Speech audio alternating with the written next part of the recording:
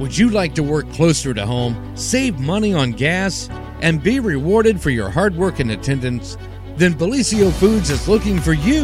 That's right, Bellisio Foods is now hiring for multiple positions and shifts with great employee benefits, an on-site health clinic, competitive wages, and advancement opportunities. Bellisio Foods is a company that truly values their employees. Apply online at BellisioFoods.com/careers. At Vinton County National Bank, we believe in supporting the areas where we live and work. Now, we'd like to honor those who also serve our communities. Our new Community Champions account is especially for first responders, veterans, active military, and anyone employed in the fields of healthcare or education. This account offers rewards, discounts, and other benefits to those who give so much to others. Vinton County National Bank, rewarding those who serve.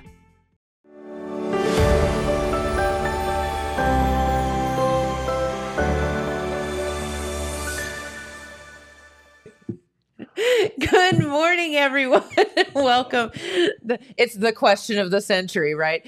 No, welcome to the morning show right here on Main Street TV, where it is kind of a bleaky Monday. Hey, we had a good ride, didn't we? It was a good ride. The summer wasn't too bad. It wasn't too stinking hot. Beautiful fall. And, hey, it's October.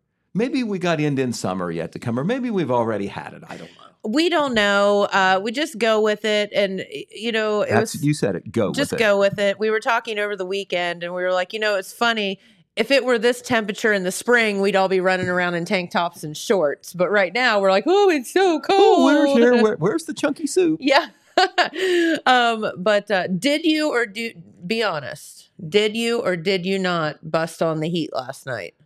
I busted on the heat even before last night. Okay. It might have been on Friday night because I was out late because of the football game. Yes. And going into the stadium and coming out of the stadium was a different experience. Yes, the temperature for sure. dropped then. I mean, it wasn't like, there wasn't frost on the pumpkin yet, but it was getting close. No, but it's getting there. And so yesterday, I'm one of those that fights at kicking and screaming. So the next thing I know, though, the husband's like, I turned on the heat. I'm like, what a wimp. But that's okay. It's all right. Actually, it was just kind of toasty when last the night. house So is a little good. cold and that heat comes up to the register the first It's time, nice. It feels pretty good. Yeah. Yeah. Stinks a little bit. Yeah, right. And we're helping Columbia Gas out. There you go. Exactly. Right. Exactly. So anyway, welcome to the morning show. Man, oh man, was it a weekend full of a bazillion different events and things going on.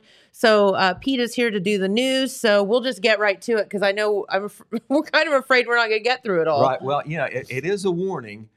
Usually it's a marathon or a 3,200-meter run. It's going to be kind of a dash for the whole hour here because we got a lot to get through. We weren't on at the end of last week, and there were some things worthy of at least mentioning real quick that is in the rear view mirror, and there's things in the front view mirror. And then, as you said, a busy weekend. Yes. No Apple Festival, no Ohilco Festival, but still a lot of stuff. All the events. And very worthy. Sorry, Pete, not to steal your thunder here, but we initially weren't on last week. I just like to throw out we actually did a remote episode, and it was a success. Okay, well, good. Yes. The Foothills Art Festival. Festival. From the Foothills Arts Festival, Dylan, Right. I mean, it was a hoot. Let's just put it that way. Right. But on it the worked. Road. On the road, right? Yes, and Dylan on figured the it road all with out. Dylan. Yes, on the road with Dylan, yes. Yeah, I talked to Dylan on Friday, and he was wondering how that was going to work out, and I said, go with it. Yep, Like yep. you say, Actually, your famous words, go with it. Just go with it. Make the best of it. Eric helped out. We want to thank him. And there was a lot of hurdling over cords and whatnot, but we made it, and there were no casualties. Right, okay. No art died. No, it was fine. Okay, that is good. Yeah. That is good. Okay, well, we're going to start out with all the news we had. We're going to start out with something on the soft side, but something that everybody's always interested in when we hit this part of the high school football season. That is homecoming. Yes. It was homecoming this past weekend at Wellston High School and Vinton County High School. Yep. And homecoming is coming up at Jackson High School this weekend. So Nice. we're going to go over some royalty here. Very good. Okay, at Wellston High School, the homecoming queen, there she is on the left, well-known lady, Yep. young lady, Kimberly Aubrey. And she is flanked by Jacob Collins, rather, who was the homecoming king. Nice. All the high schools now do homecoming king. Almost all of them do. Cute. And Jacob is the homecoming king at Wellston High School. She was announced and crowned in pregame ceremonies Friday at C.H. Jones Field. I think Jacob was named earlier in the day, and there they are. So we will have their picture in the Telegram. We already have it on Facebook, and we'll have it on the website soon. So congratulations to Kimberly Aubrey. She not only is a pretty young lady, but she's also an outstanding athlete. Crazy good athlete, yeah. Oh, and by the way, I'm giving Kimmy Aubrey, and I already texted about this, the most awesome homecoming dress of the year award. Oh, you saw? Okay. It was. I had not seen that. Gorgeous, well, absolutely gorgeous. She has on a very nice looking pantsuit there. Yeah. So. Oh, her dress was. Yeah, smoking. Right, and you know, maybe the day before or the day after, she was running cross country. I know, right? So, exactly. You know, a woman for all seasons. Yes. All right, Vinton County High School homecoming up there on Friday evening as well, and their queen is Emma Davidson, and there is Emma on the right with the crown, getting crowned by last year's homecoming queen, Marissa Huff. Nice. And before the game there, those were those pregame ceremonies. We don't have the king in the picture, but we will tell you that the gentleman who was chosen was Storm Hoagen. And I probably butchered that. He is a Norwegian exchange student. Really? Right. How fun. And he got, what a trip for him all the way from Norway, and the student body picks him cool. as the homecoming king. And so big night at Vinton County. The Vikings made it a successful night all the way around because they won their game.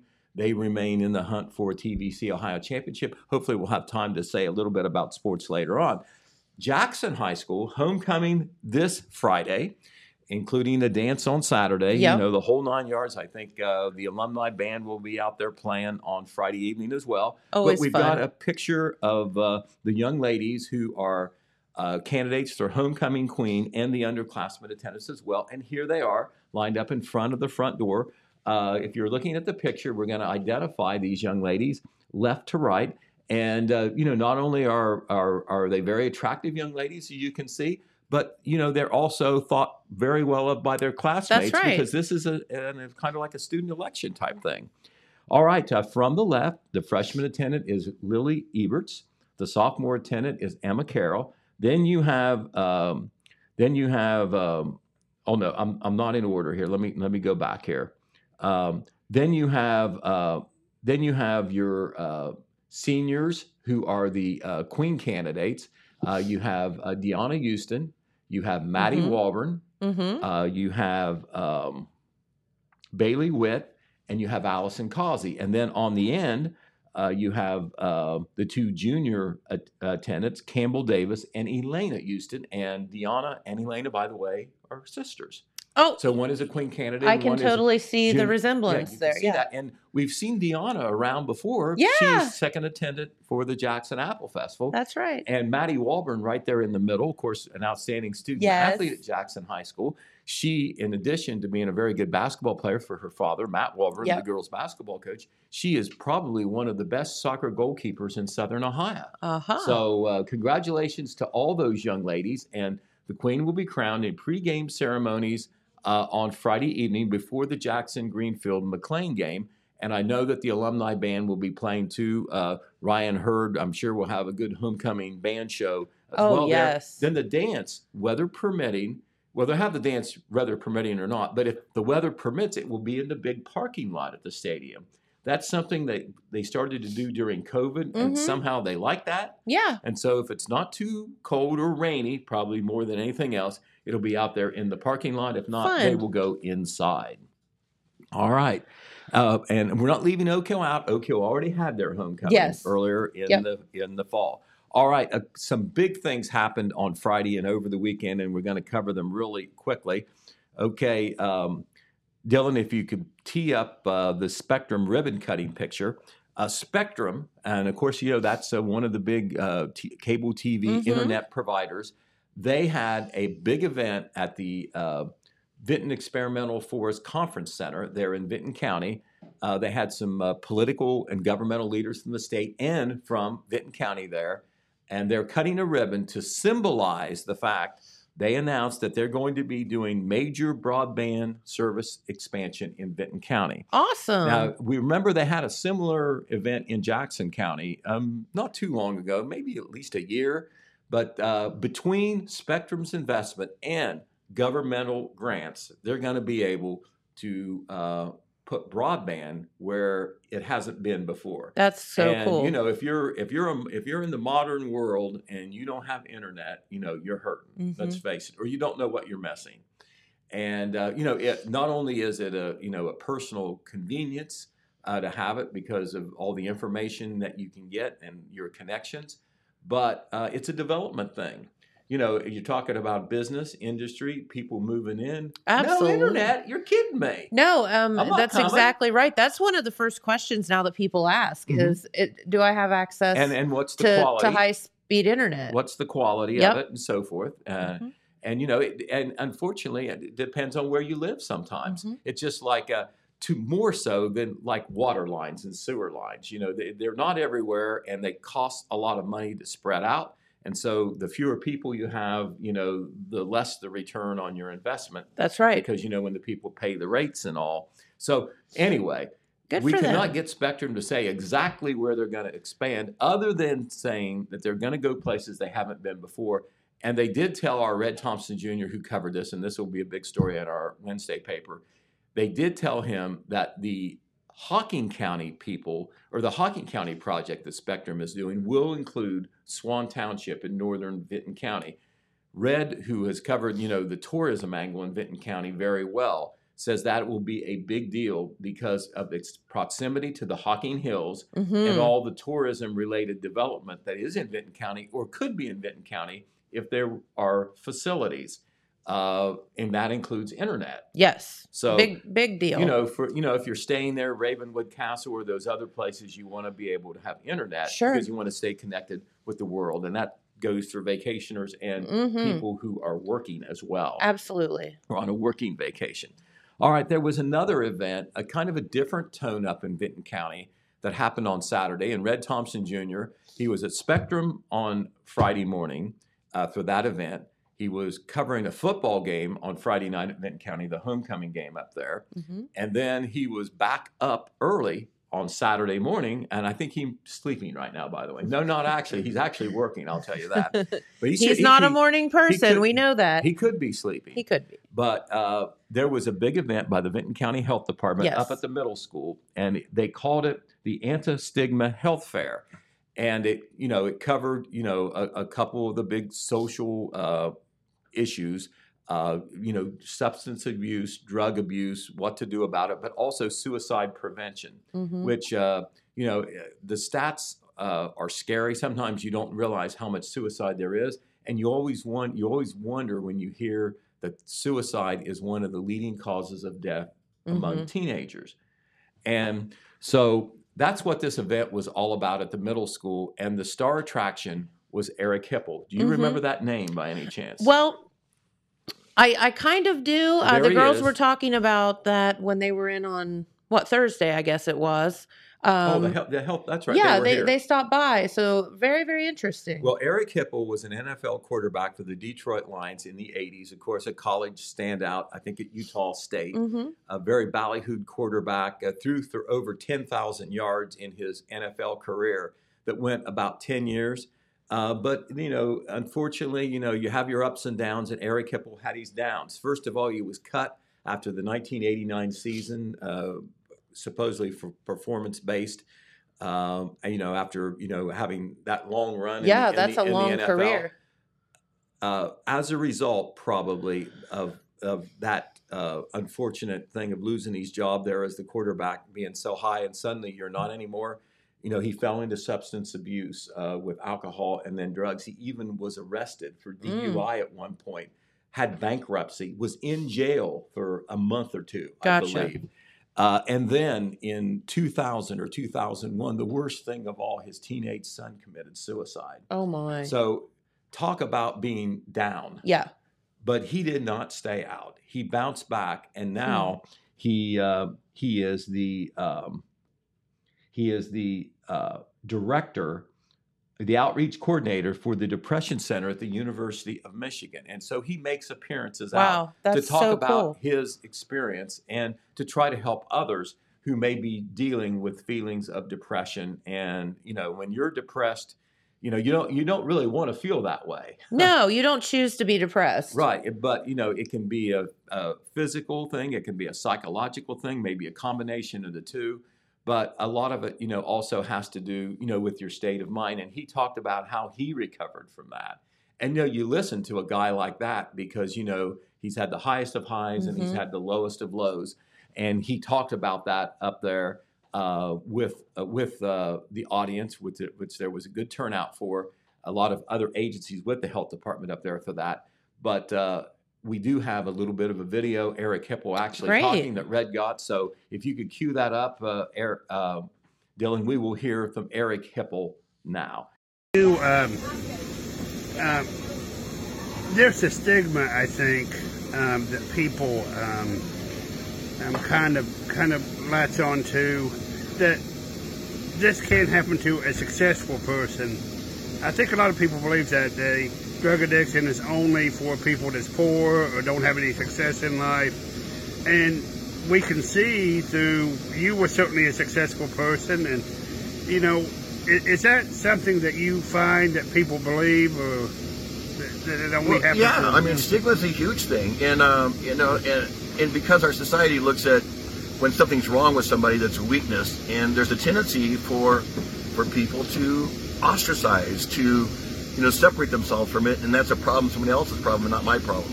The trouble is when it finally hits home, because 1 in 4 people are going to suffer some sort of mental health issue or be involved in some sort of mental health issue within their family. And so that's a high number. And so why don't we get rid of the stigma and say, since it's so prevalent, then we do something about it early and maybe, push off so we don't have the tragedies and the stuff. Nobody wakes up one day and says, hey, I want to be an addict. Hey, I want to take my life today. Nobody wakes up doing that. So it's a thing that happens over time and a mindset and maybe circumstances that present themselves to where self-medicating becomes, an avenue that somebody goes down to try and deal with their pain. And let's talk just a little bit about your athletic career. From a town in Texas to growing up in California, as you said, playing college football and then pro football.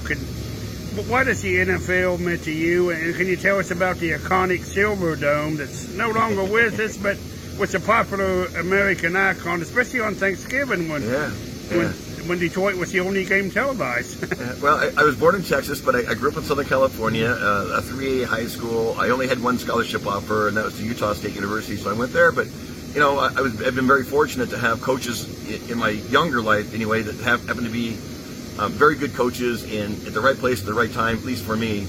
And so kind of fell underneath their wing. I became a 4-year starter at Utah State, and then I got drafted by the Detroit Lions. Detroit Lions have been, the family and the Lions themselves have been very good to me. During my 10 years when I was there, I did go through 3 head coaches and 5 offensive coordinators, so every other year you had to learn another offense, which doesn't lead to a lot of consistency. And so that was always kind of a downfall, I think. But I only played for that one team, and so I have my heart's there, and a lot of memories are there. Some of those memories happen to go back to the Silverdome, of course, which was an 80,000 plus stadium where the fans sit right on top of you because of the way it's stacked, and it just rock and rolled. And we played every Thanksgiving Day game there, which was pretty iconic, and for us it was a national game, and so it was a chance to show yourself in front of the whole world. And fortunately, I played pretty well at most of those Thanksgiving Day games, but it was great. That place could really rock and roll. Unfortunately now it doesn't exist anymore. They tore it down a few years back, and watching it be tore down was kind of sad, because it's the end of an era. But Ford Field is a fantastic place, and actually playing downtown in Detroit, I think, is where the team should be anyway, because it's Detroit Lions. Let's play in the city that you're there, and it's got so many fans right now and just going crazy because the Lions, kind of turned it up, and they're potentially certainly a playoff contender. Looking at, even at this early, just because of the way they're playing. All right. Well, we heard. That's cool. Yeah, it was. I tell you, a lot of respect for Eric Hipple for turning his life around and then trying to help people. Yes. A lot of times it's just enough to crawl out of that hole. Yep. But he's doing so much more. So you respect that man. You certainly give props to the Vinton County Health Department because they're very proactive with their public events, trying to help people. Agreed. Not just on health things, but on things a little bit beyond health, like the depression and the suicide prevention and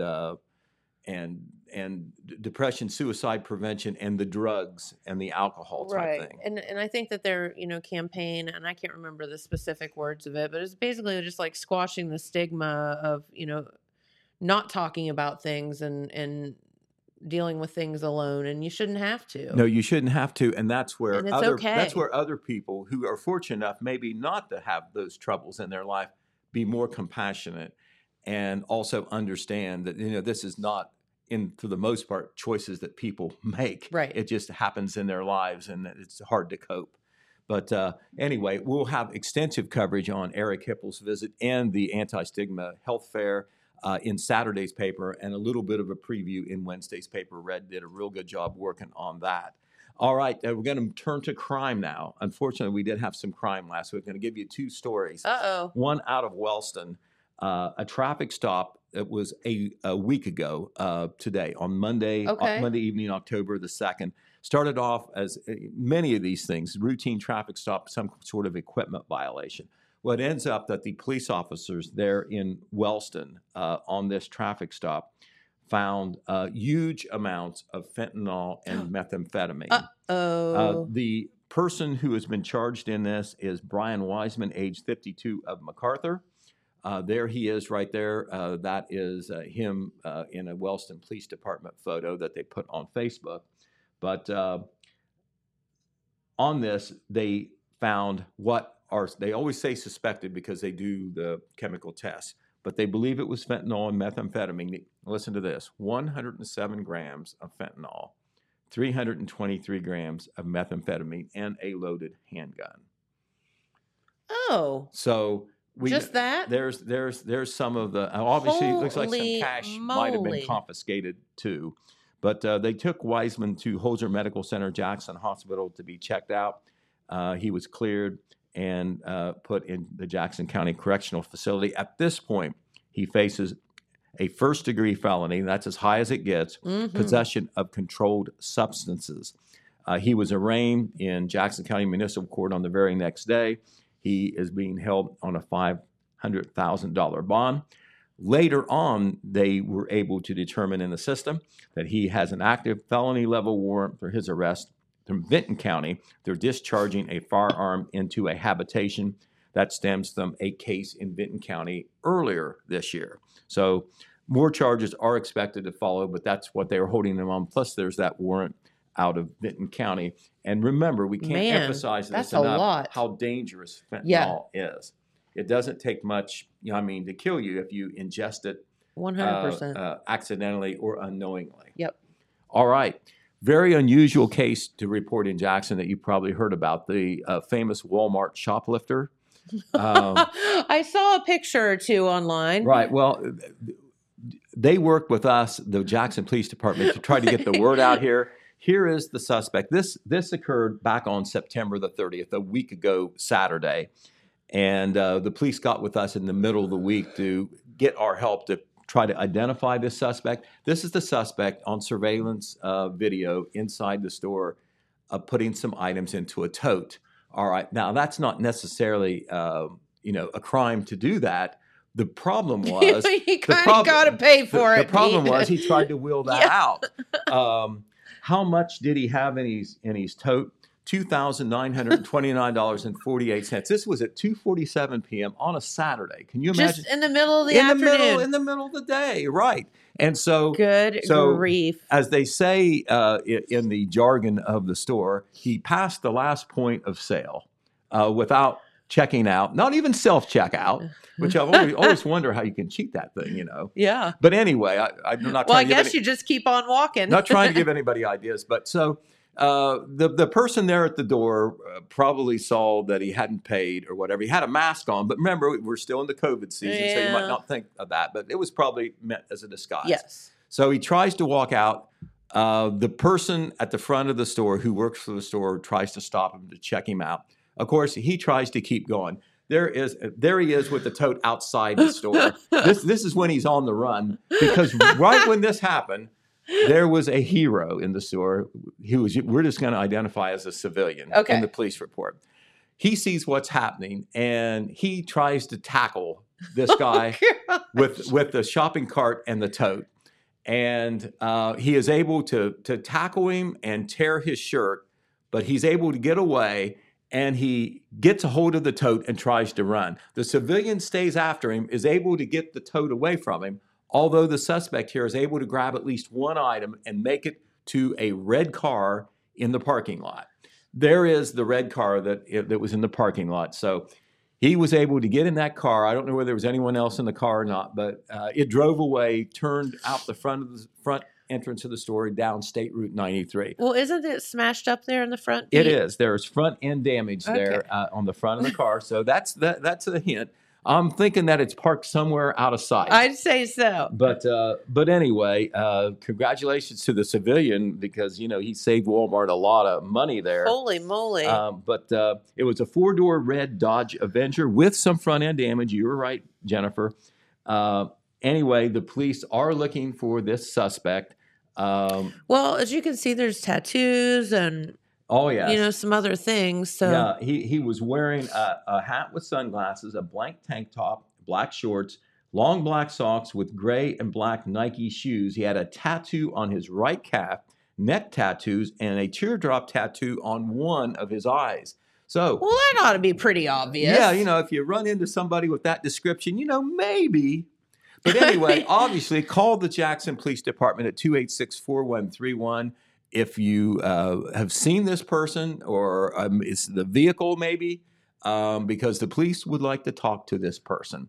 Now, they also believe that this person has done a similar shoplifting incident at 2 other stores, including one in Ross County. Oh. So this was not a first-time thing for this person. Once again, as far as I know, still unidentified. Sometimes they know who they're looking for. In this case, they don't even know that. Well, you wonder, Dylan, pull that picture back up for a second, if you would. Isn't there a license plate in the picture? No. Well, it has to be a back license plate. Yeah, but remember, we'll see. In the state of Ohio, you don't need a front license plate anymore. Which I take umbrage with, by the way. But law enforcement always like the front end license plate. I do too, because I don't know. There's a million reasons why I can list that I think that we should have front license plates. But anyway, I still have mine. I haven't taken mine off. I know. I'm not planning on doing any shopping though. It's because you and I both drive cars for 25 years before we get a new one. That's right. That's right. I've invested quite a bit in the one I have, so exactly. We'll hold on to it. All right, kind of another law enforcement type story, kind of like a scam warning story. This comes from Columbia Gas, and we have a lot of Columbia Gas customers here in our local area. But they announced on Thursday that an unknown person or persons have attempted to use their name in an apparent attempt to scam some of their customers. A Columbia Gas spokesman stated, and I'll just quote them directly so I don't interpret this wrong. It has come to the attention of us here at Columbia Gas of Ohio that people have been receiving fraudulent checks that have seemingly come from us. This is not the case and is an attempt to steal funds and personal information from unsuspecting customers.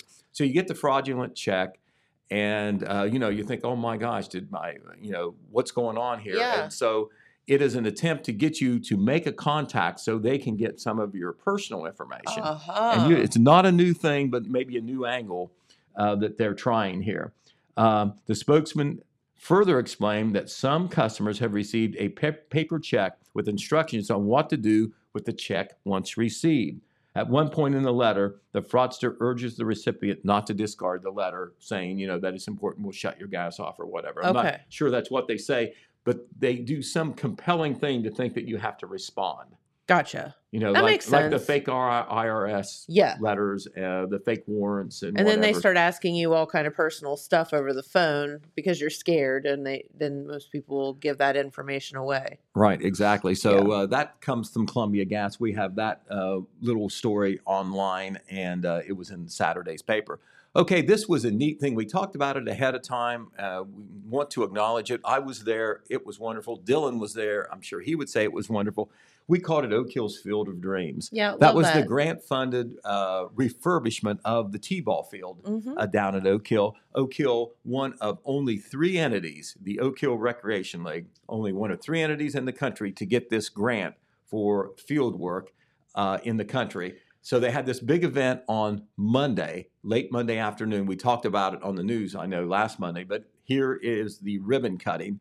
You have people from the Oak Hill Recreation League. You have people from Scott's, who is one of the funders, people from Major League Baseball, one of the funders. Right in the middle with the scissors, we'll get a better view of her in another picture, is Jenny Finch, the world-famous softball pitcher who was part of an Olympic champion for the United States. Yep. There she is talking to the youth league kids. As you can see, a great turnout. They figured 125 kids out there. That is so cool. Now, here she is talking to him. Yeah, right there on the left, standing up. That's Jenny Finch in the sunglasses.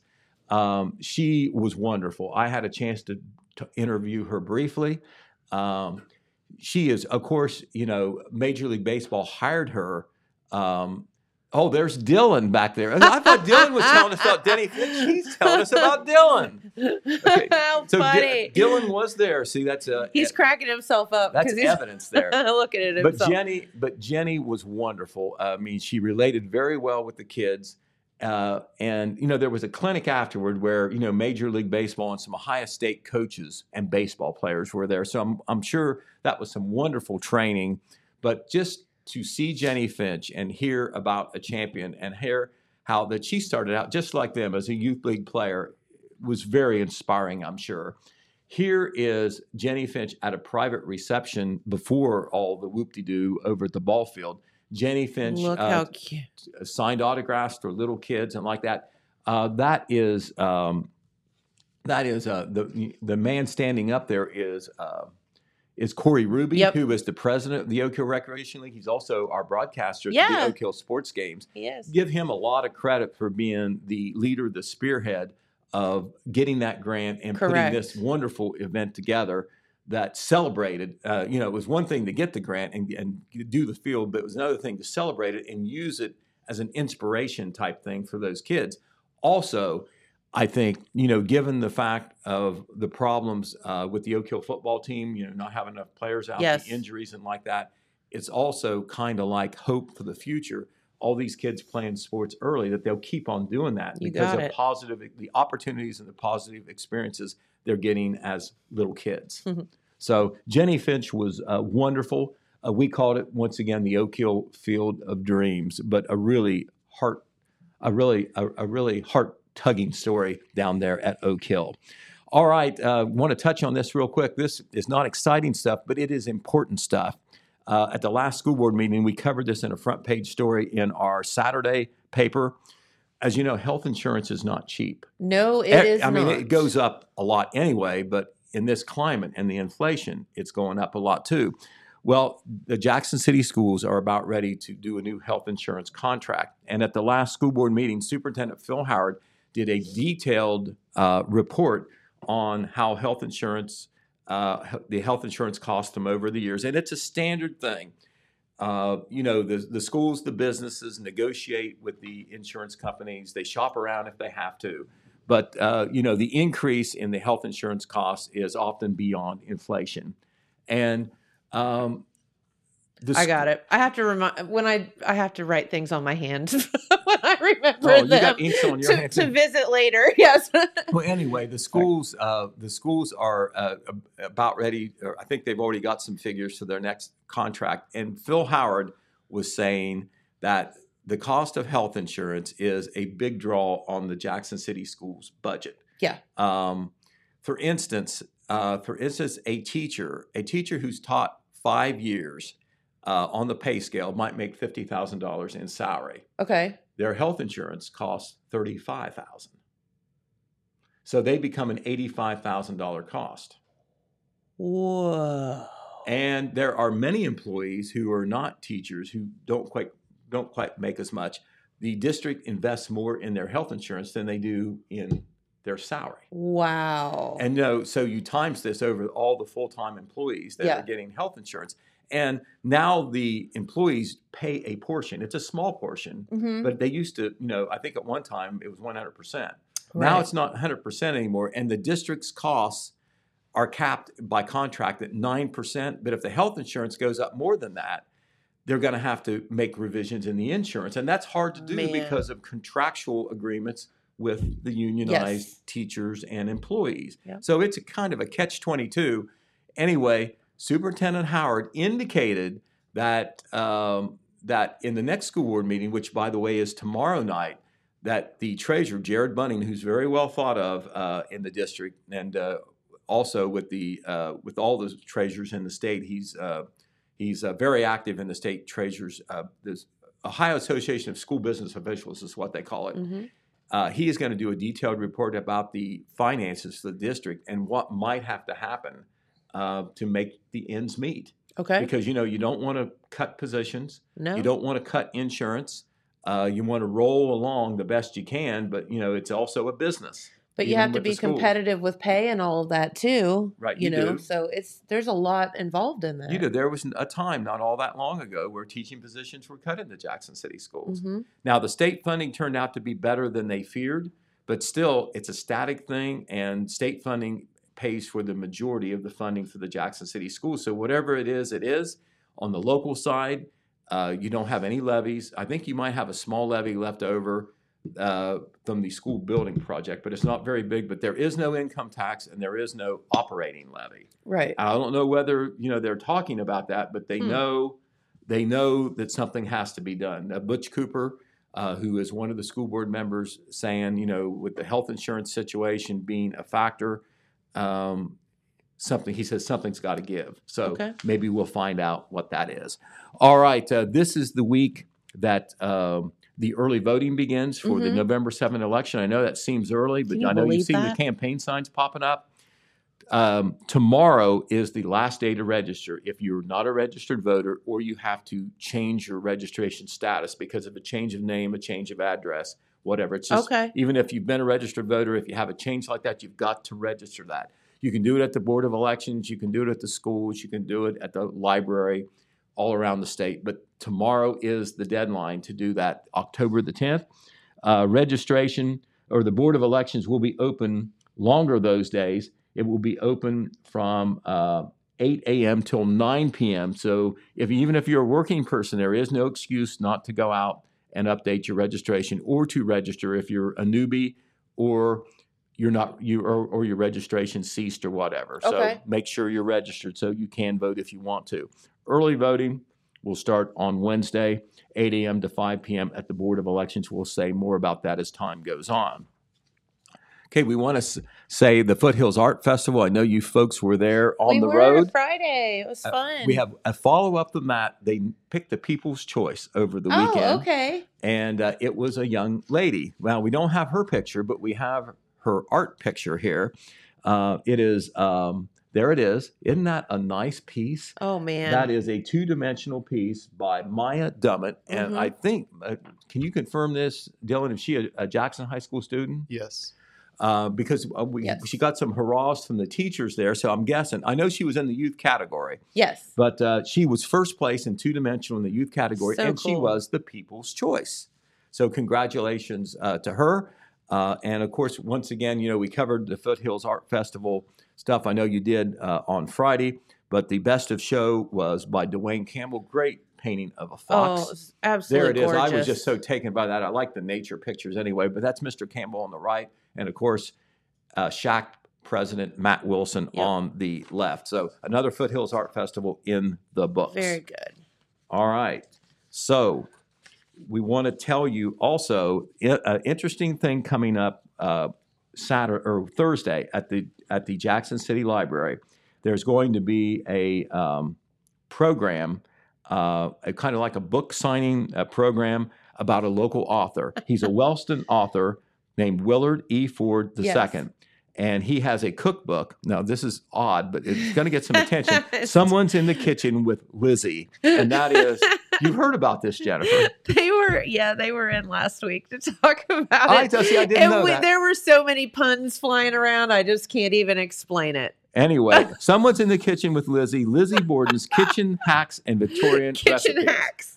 And everybody knows the Lizzie Borden story, the famous rhyme. Lizzie Borden took an axe, gave her mother 40 whacks. When she saw what she had done, she gave her father 41. Or maybe it was the other way around. We don't know. I think it was the other way around. Regardless. But anyway, she was, of course, acquitted, and all the follow-up movies and whatever makes it seem like that she maybe wasn't innocent. Wasn't quite as innocent as but she went to her grave in the 1920s, an innocent woman, but still with that black cloud over her. This is law enforcement. Whenever you have an unexplained homicide in a house and, there wasn't a break-in and you don't know of anything where anybody was mad at you, they always are going to think the family. Yes, exactly. No matter what, even if it wasn't. So anyway, Anyway, I'm not going to castigate Lizzie because I don't know. We don't know. But this sounds like an interesting cookbook. Only she knows. And he's going to have a Lizzie Borden program this Thursday at the Jackson City Library at 6 p.m. And we've got a story about that book. Yes. That we hope will be in one of our papers this week. Hopefully, maybe the Wednesday paper in advance of the program at the library on Thursday. But Willard E. Ford II is from Wellston. Very good. All right. We are just 2 weeks away, less than that now, from the Feed My Starving Children event at the Christ Church of Jackson. Yes. This is where they pack the food boxes, the little packs called manna packs of non-perishable food packed with vitamins to feed my starving children. And they really are starving children. We talked about it on TV. It was in stories. There are children in this world that are dying from starvation. Absolutely. It's just not something that you say for the effect of drama. It's happening. It's for sure happening. And so that's what this is all about. The local event is called Jackson County Cares. They're shooting for 500 volunteers the weekend of Friday, October 20th and Saturday, October 21. You don't have to be part of a group. You don't have to belong to that church or any church. It's for anybody, not just in the county, in the city, or its area. They need 83 volunteers. They must have over 400. They need 83 more.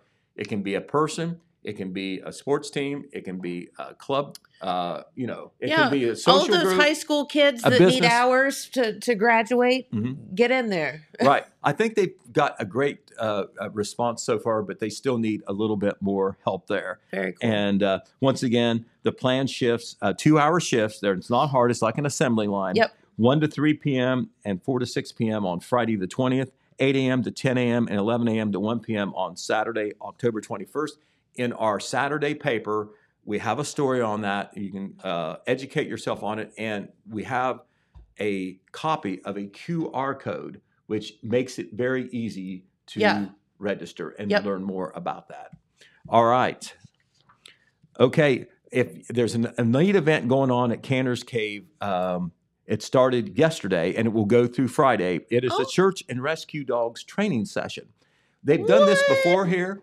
And they will be out at Canner's Cave, but they're going to be also out at Hammertown. They're going to be out at Jackson Lake, and they're going to be in town a little bit as part of this training. So you may see them, but that's what's going on. It is the Canine Search and Recovery Organization Group. I think it's a regional group, but Canner's Cave is a destination sometimes for these training sessions. They will be providing training, networking, and education for search dog handlers and to promote the increased use of search dogs in all aspects of detection. Much of the training will take place out at Canner's Cave, but also in the city of Jackson. They might be down in the downtown area and parks working on their training skills, while human remains detection dogs may be seen working inside some local businesses. Okay. So this is something to see. If you happen to see that is what is going on.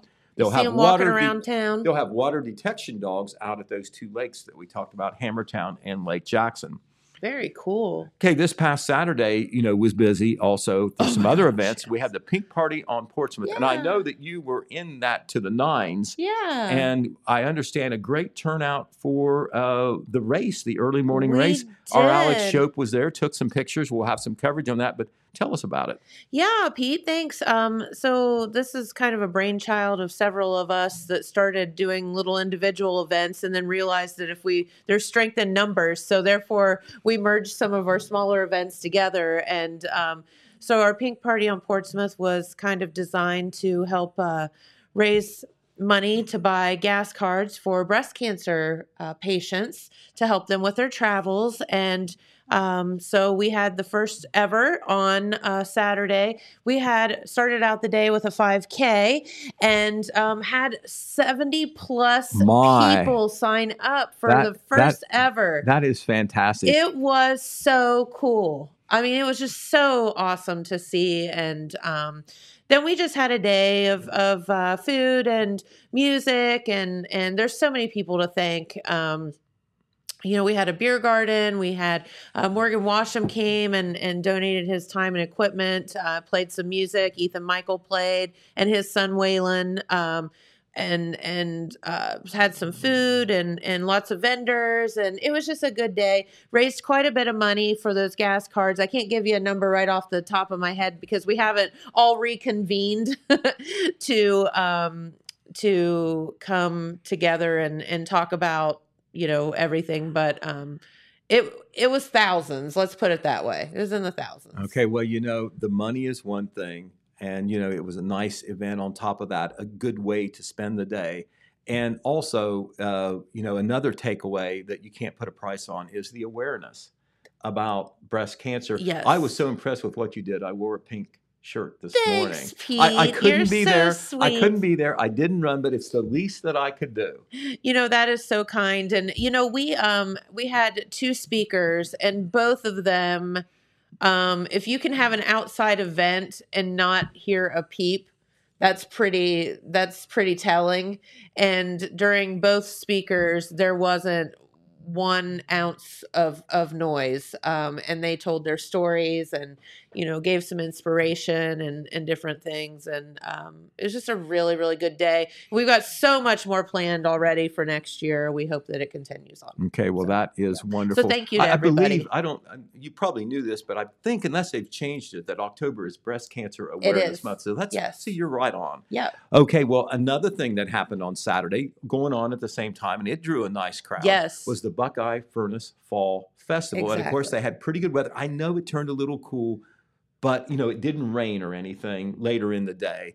And so Jeremiah Shaver was out there on the early side to cover some of the events there. They went along all day. Jillian is just putting up a little bit of a video montage here of some shots that he took. Look how pretty it is out there this time of the year.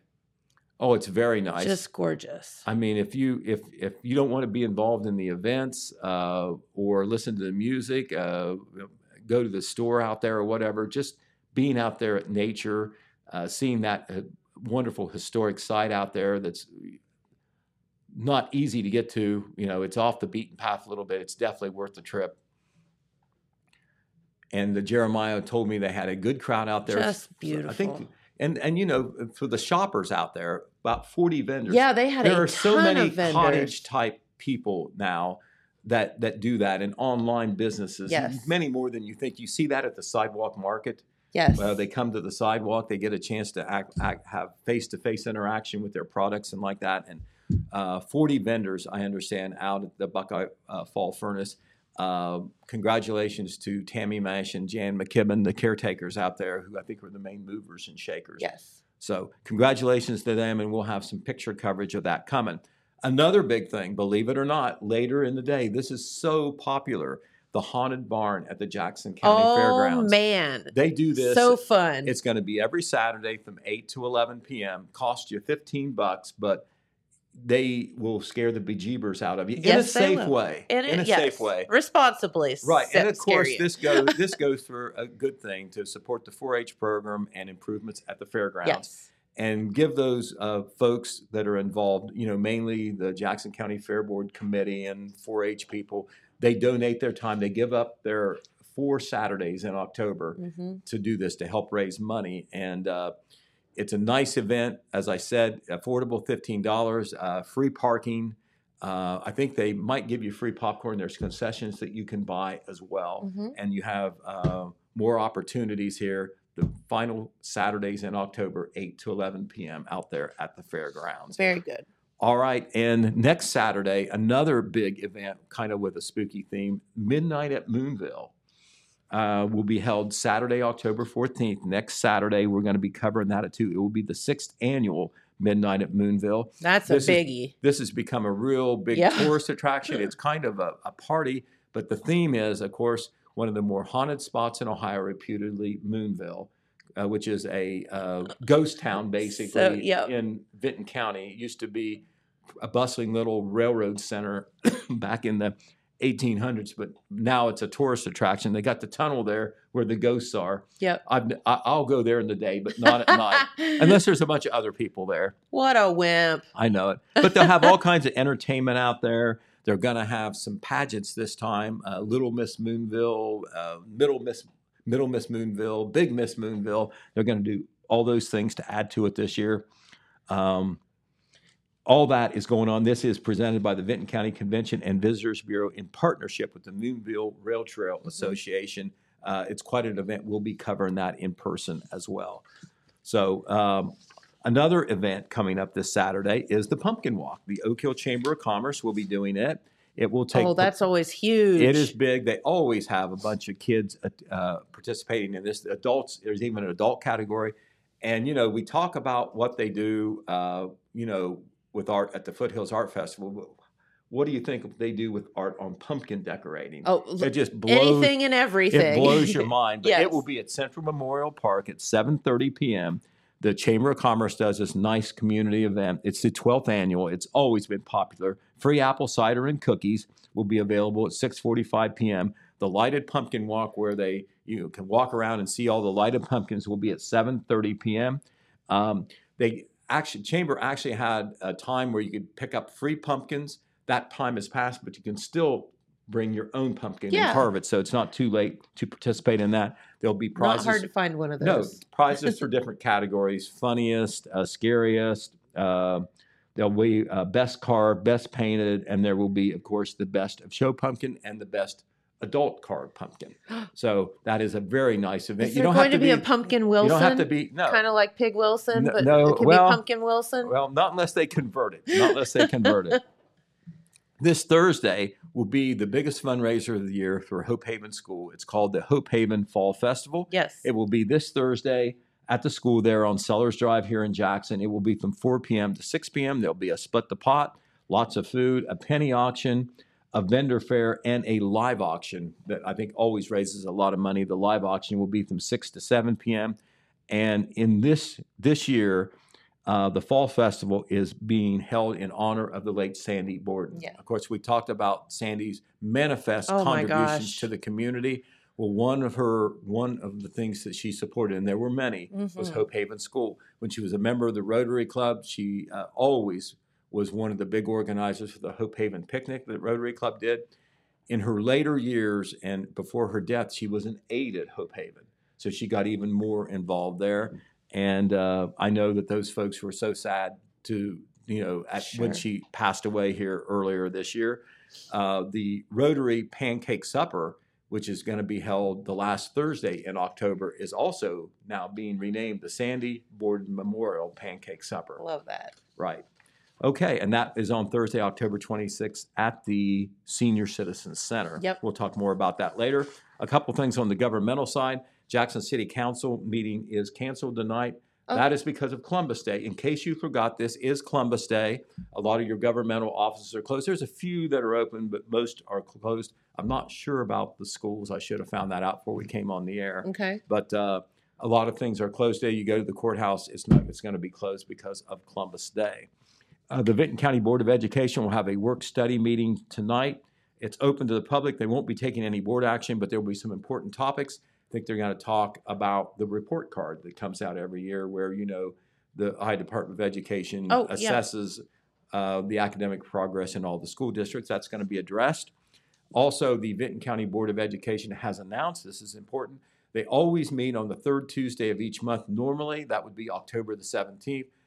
They've had to change it to Monday, October the 16th this time. We'll have that announcement in the paper and online. Okay. But at 6:30 p.m. at the district office in MacArthur, Meeting starts at 6:30 p.m. Also, today on the traffic side in Jackson, the section of Bennett Avenue in Jackson between Crossland Street and John Street will be closed starting today through Friday due to an ongoing project with Columbia Gas. I mean, Columbia Gas has been working all over the place, so usually the roads are open. Maybe there's one lane, maybe they'll have the flaggers. But in this case, according to the city, this section of Bennett Avenue from Crossland Street to John Street, I think that might be just one block. Yeah. Or it's not very long. It's not, yeah. But it's going to be closed if you live there. You Kinda cut down across by the there. ball field. Yeah, you'll find it. And that's only going to be from 7 a.m. to 6 p.m. It won't be like at night. It's just when they're working. But that is supposed to go through the end of the week. Very good. All right. We're going to talk some sports now.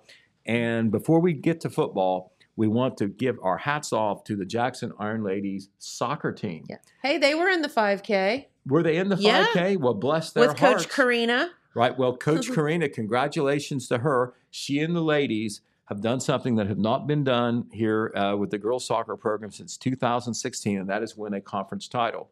They won the Frontier Athletic Conference title.